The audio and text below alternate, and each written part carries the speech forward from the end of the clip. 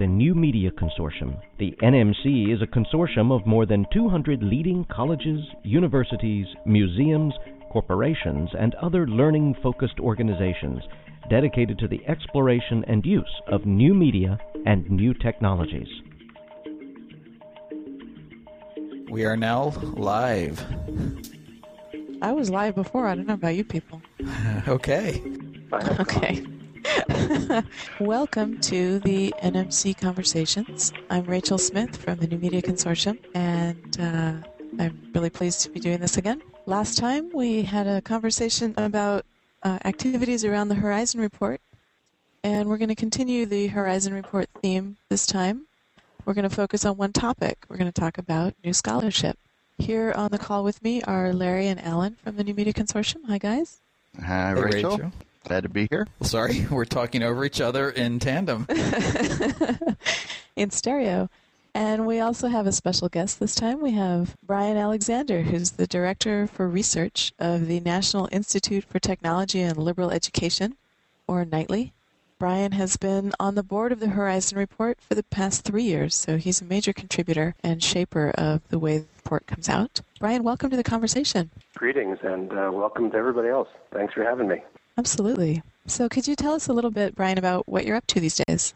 Well, I'm right now doing several different functions with NITLE. As the Director of Research, one of my responsibilities is what we refer to as environmental scanning. So I keep an eye on new developments in technology insofar as the impacts teaching and learning on the small liberal arts campus. So I have a kind of general net thrown wide over the whole world. Second part of this is that I have a portfolio of a few different topics that I specialize in. One of them is Web 2.0 and learning. Second one is gaming and learning. And a third one, which has been kind of quiet for a couple of years, but might be coming back, is wireless and mobile computing and learning. So I focus on those in order to show what I've learned, in order to share what we discover. I do a few different functions. I hold workshops at NITLE-affiliated campuses. I blog. I publish in traditional formats and digital formats. I also do a lot of networking and outreach to other institutions and other sectors. Sometimes this involves talks at other venues. For example, most recently I've been to venues as diverse as the University of Michigan and the Special Forces Headquarters University. I also do collaborations with other folks like, say, the NMC Horizon Project. I've got a few new projects coming down the pike. I'm not going to say any more about those right now, but check the NITLE blog, and you'll see them soon enough. Well, I tell you, we're just so pleased to have you on the call today with us, Brian. We've, of course, been working with you for many, many years, and the work of NITLE intersects with or parallels the work of the NMC all the time. And so several of the initiatives that you mentioned, the educational gaming, the NMC also is very involved in as well. So we're really happy to have you with us today. We began talking with you and NITLE about looking at new scholarship, perhaps collaboratively, back in October, if you recall, when we had that as the focus of our regional conference in San Antonio. And I know that NITLE has a great interest in that. And then, of course, as a blogger, all of us follow both you and the NITLE blog a lot, and are always looking for the new insights that can be found there. Yeah, and actually, I tend to forget. I think Brian's work is of such interest to what we do that I feel like he's in NMC, although NITLE is not officially a member.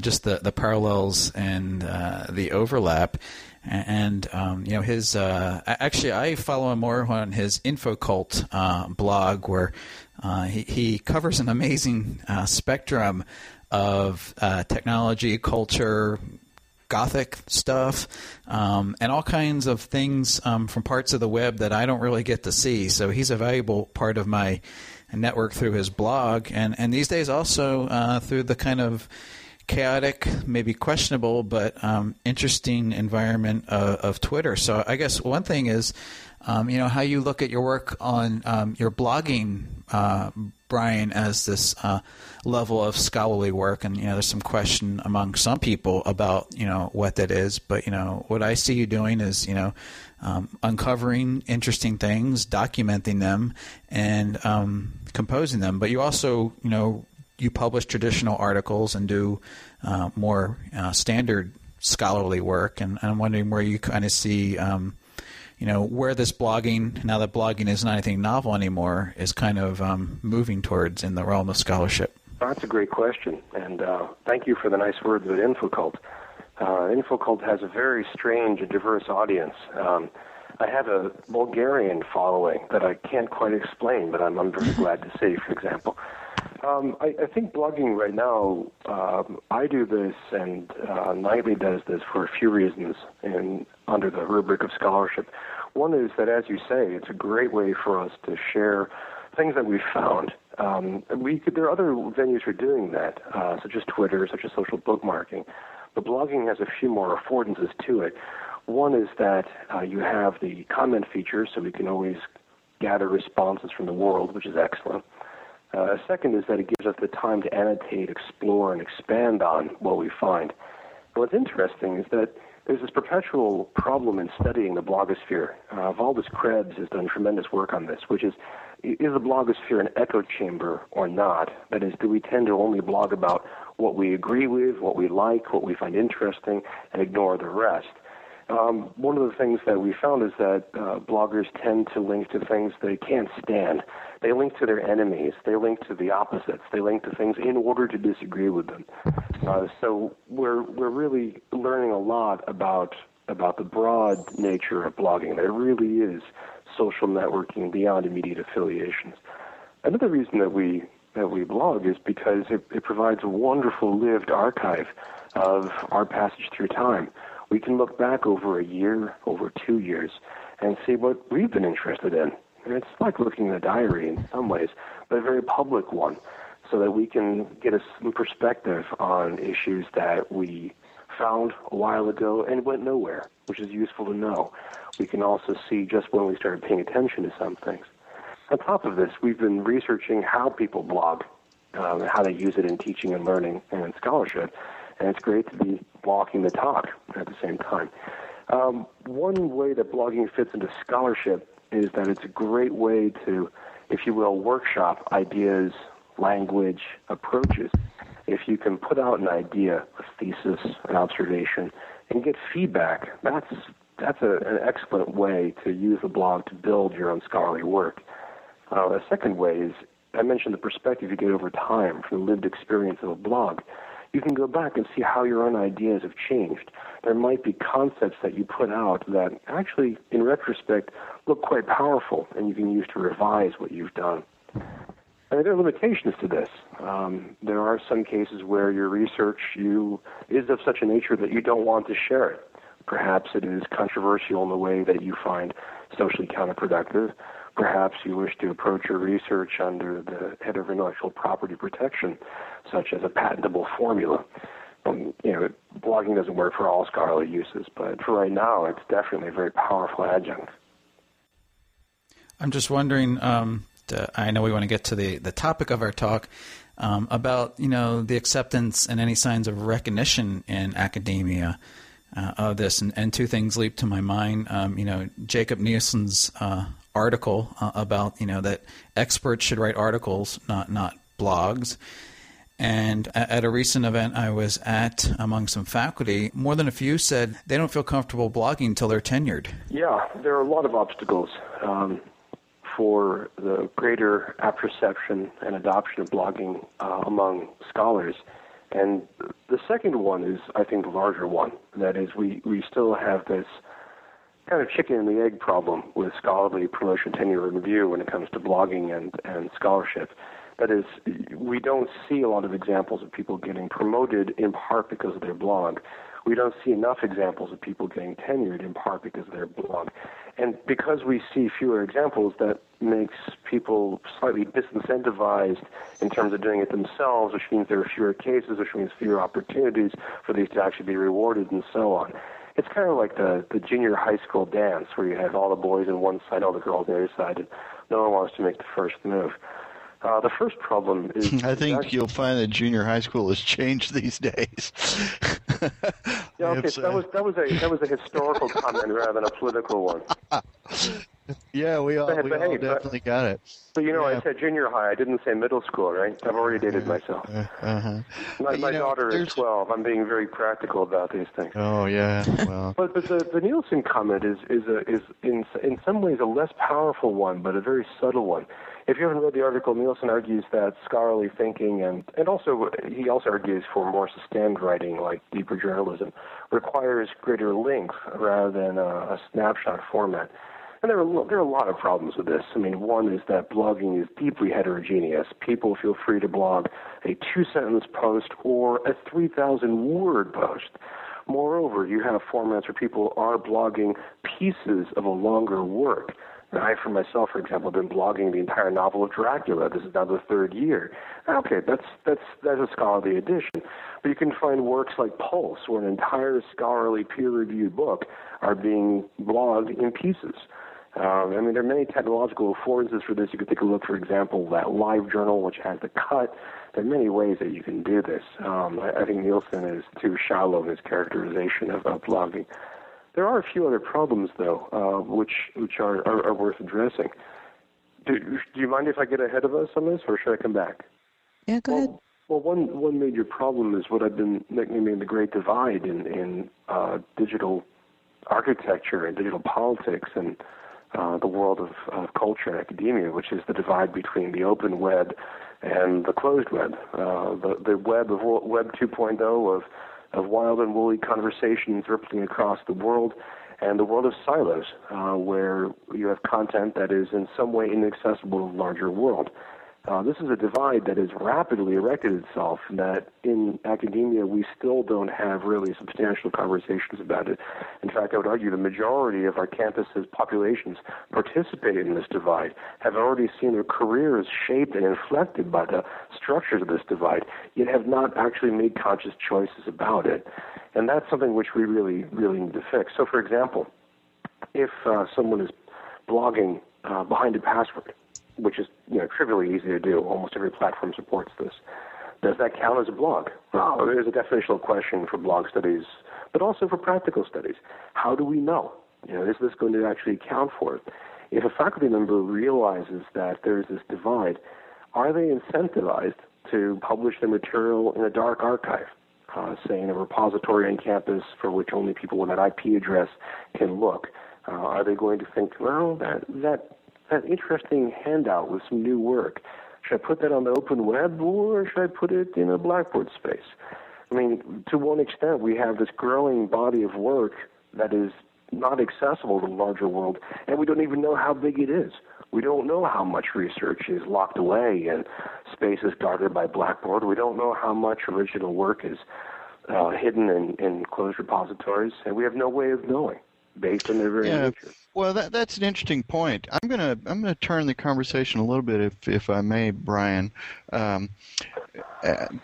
because I think that one of the things that we're seeing is people tend to talk about this new scholarship in terms of technologies, and we've been doing that just now. We've been talking about blogs as a category. Where traditionally scholarship has been thought of as an activity, as a collection of thoughts and ideas that are expressed. And so in one way, talking about blogging as a form of new scholarship is kind of like talking about, should I use a typewriter or a pencil? It's the ideas, I think, that almost anyone would agree, I think, is what constitutes how you tell good scholarship. But what's new today is the possibility to engage these technologies around those ideas, so that blogs are not just one way. You're able to get responses on blogs, but then there are also interesting things, if we just expand from blogs to the larger web, in the way that you can visualize data that can't be done on a printed page, flash graphs, the kinds of things that Helmut Rohr is doing with longitudinal studies of populations, that make those data so easy to understand, whereas if they were, buried in tables, even a very prestigious, well-read journal, I don't think that the same kinds of understanding could happen. And then my final point on this is, isn't that really what research is all about in one way, is to catalyze even further research. And so to the extent that we can use these new mediums to solicit ideas from the field in response and visualize things a little bit better, that's the exciting promise of all of this. Well, yes and no to every one of your points. I do want to come back to your first point. I do think it's important not to think in terms of strict technological determinism. That is, should I use pencil, paper, or should I use pen and paper? Is it number 2 pencil or number 1 pencil? But I think we've already had detailed politics around this before. For example, if you think about the creation of scholarly journals, which until recently took a lot of capital. So deciding should I publish in a disciplinary journal or an interdisciplinary journal was a major issue, not to mention which kind. The cost of journals, of course, have famously driven the spread of knowledge. But I do think it's important to break the question back from 2 into 1. Is it technology or is it what we do with it? Well, the fact is that the technology gives us affordances to use. The technology shapes what we do with it, and it's important to see those two combined. So, for example, taking a look at blogging, it matters how we think about who sits on a promotion committee. It matters how we think about who's writing about this at the Chronicle. But it also matters what the software lets us do. If you take a look at instant messaging, there's a huge uptick in adoption of instant messaging once instant message platforms enabled easy archiving of conversations. Now, the technology change that drove a whole series of adoption issues. Which brings me to your second point. There are a galaxy of new forms of scholarly publication available. If you think about publishing a GPS data set by itself, we've had antecedents for this before. It's been possible to publish, say, charts and tables from astronomical observations. But now I can take your GPS data set or your GIS data set, and plug it into my copy from Esri on my desktop and manipulate it, and then add something new and perhaps send it to you or publish it in a blog or publish it as derivative work. There's a whole series of exciting options. To your third point, I think the social one is in many ways one of the most powerful, and that's one that we are still beginning to process. I think the great divide that I described really turns on this. We're not always thrilled at the idea of increased feedback, of increased networking, and increased socialization of our work. Scholarship is indeed deeply, deeply about promulgating knowledge. But at the same time, we've also had traditions that go against that and mitigate it. The ivory tower tradition is a real one. You look at the University of Paris, one of the reasons why it became an independent authority for a long time was to protect its scholars from the mob and the local government.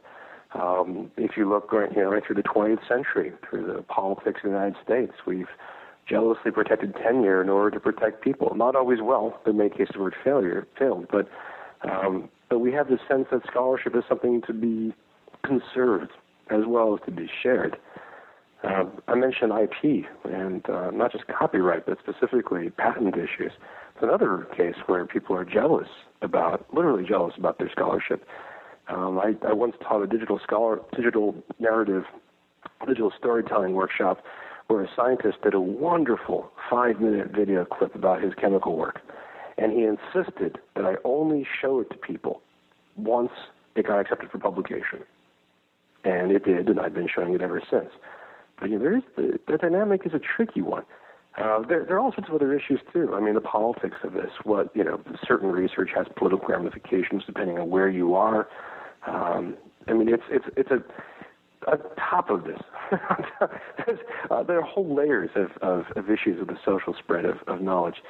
One more is that we, in the United States, we have had a hard time grappling with the culture of the public intellectual. If Larry Johnson becomes the next great scholar in Texas history, well, the Texas historians value the work that he does when he speaks on NPR. Do they value the work he does when he speaks in front of the Texas legislature? The Carl Sagan syndrome. Exactly. I mean, if you talk to Carl Sagan is a great example, because this is a guy who did more for the spread of science than any human being in the past 75 years. And he's probably the most reviled scientist in the same period. I mean, it just simply because Cosmos changed lives. It changed our culture. And it's, people spit at what he did. I mean, it's a tremendous, tremendous split. Well, academia is not immune to the internecine kind of rivalries that we see in other generally fields. Speaking, yes, they are internecine, but also there's the sense that a scholar who speaks to the public is dividing their time. They're not doing serious work. And that's a perception which technology can enable, but that's one that also is part of new scholarship. If Larry Johnson, the great Texas historian, publishes a GPS data sets of, say, the area around Austin, I think most scholars would have a great time checking that out, testing its validity, and using it. But if he publishes a wiki about his conclusions and invites the world to edit it in order to help shape, is this too public? It's a good question. Yeah, and that leads to the final question that we have, which I'm gonna toss to Rachel because she's itching to get in here about when we might see all this. So take it away, Rach. Thanks. Brian, a lot of the points that you just made are so important and have such an impact on the way scholarship is done and has been done and will continue to be done. And as you know, in the Horizon Report, new scholarship is placed on the long-term horizon where it'll be 4 to 5 years before these kind of practices are mainstream. And what I'd like to know is, are the trends that you're seeing consistent with that? Do you think it is 4 to 5 years out or not? I think 4 to 5 years, we might see about a 33% penetration in terms of production. That is maybe a third of United States campus faculty producing digital scholarship. And I think to cross over into the larger adoption curve, the other side of the bell curve, we're talking about 60, 70, 80%, I think it might take closer to a decade. And there's some powerful demographic forces that have to move, and they move a little more slowly than technology. But there's also the time of research, where it takes a lot of time to produce a scholarly monograph or to really track a certain population in the wild. I do think, though, that what we will see within that curve is the flip side of this. When I've been speaking with people on nightly affiliated campuses across the U.S., they're very keen on making a difference between production and consumption. That is, the scholars producing data sets and putting up large data sets on the web versus scholars who are consuming digital scholarship. And, of course, students consuming the digital scholarship. In a sense, as Google rewards Web 2.0 and as students continue to be digital creatures, our students are already consuming digital scholarship to the extent that they can get to it. And our faculty, I think, increasingly are. So within 4 to 5 years, I think you'll definitely see the majority of our faculty accessing digital scholarship, taking a look at it, and even at the high-end stuff, looking at simulations, downloading 3D models and viewing them in QuickTime, perhaps visiting a lab site on Second Life where someone has built molecules hundreds of meters long and poking around there. So I think the consumption curve will advance before the production curve does. But, compared to, things we have on the horizon, this one, it's a little bit different. It's broader and it touches all the other horizons, and it's a little bit more difficult to get your hands around than being able to look at, multiplayer educational gaming or virtual worlds, which are, a little bit closer to being about technology. The scholarship just has so many things that it reaches beyond technology to how we work, our social structures. It's big. Yeah, I think that's the takeaway I'm going to have today, Brian, from your observations is that we're really talking about a social change when we're talking about new scholarship. I think we're talking about a change in the way that we perceive the very act of knowledge generation and knowledge catalyzation.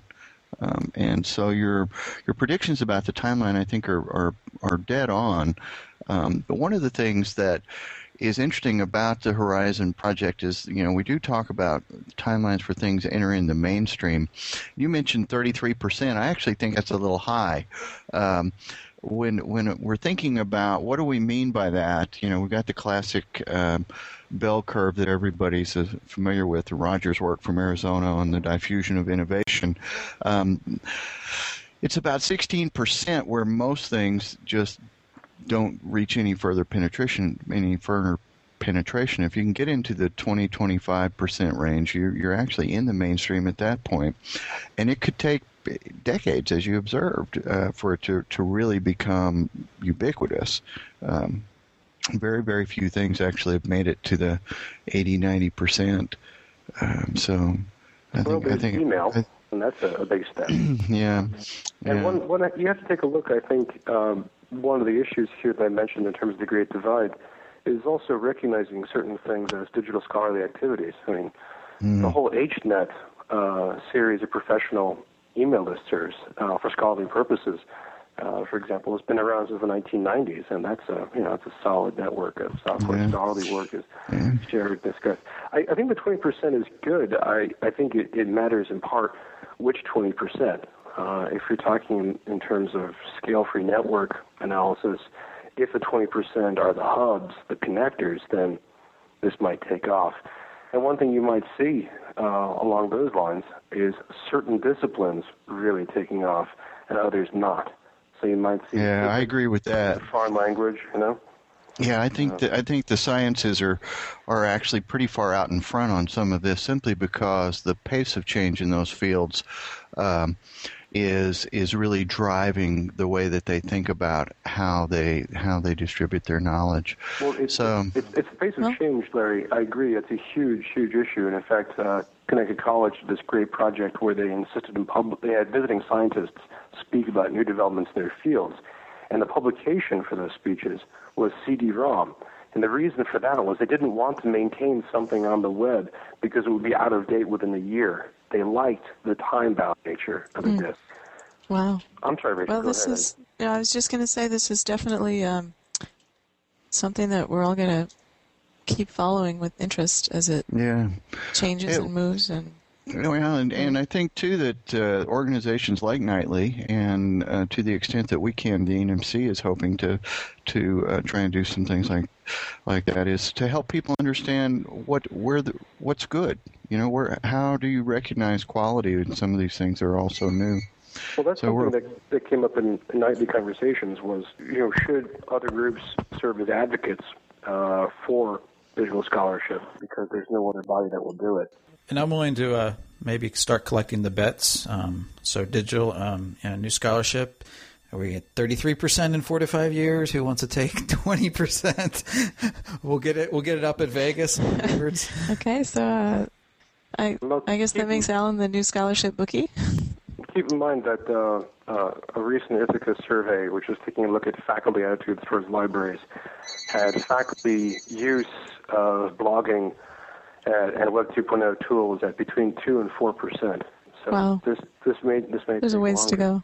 Larry, I think your point about collaborative groups is really enormous. I think if you saw the Ithaca study on scholarly publication, one of the points they were keen to make is that they think that some activities in scholarship are going to move towards interinstitutional collaborative platforms, simply because it no longer makes sense economically to have some things redundantly repeated across, say, multiple university presses or multiple campuses. They also call for, let me see if I can find this, a third-party enterprise, or at least a catalytic force, in order to enable holistic functions for marshaling resources, helping institutions find their place in new systems, leading the community towards shared visions of scholarly communication landscapes, and so on. I just wanted to thank you very much for your time today. Brian has joined us from his home in rural Vermont. Brian, I'm pleased to say, is down for another year on the advisory board of the Horizon Report, so we'll continue to have your insights. And if you haven't read the Horizon Report and you'd like to find it, you can find it at horizon.nmc.org. And Brian, of course, blogs at infocult.typepad.com. Thank you so much, Brian, for joining us today. And don't forget the Nightly homepage, where the Liberal Education Today blog can be found right there on the page. Absolutely. Thanks, everybody. Thanks, Larry and Alan. And thank you, Rachel. Thanks, Rachel. Thank you, Alan. And thank you, Larry. Until next time. All right. Bye-bye. Bye now. Thank you for listening to this New Media Consortium podcast. You can learn more about the NMC and access more content at our website, www.nmc.org.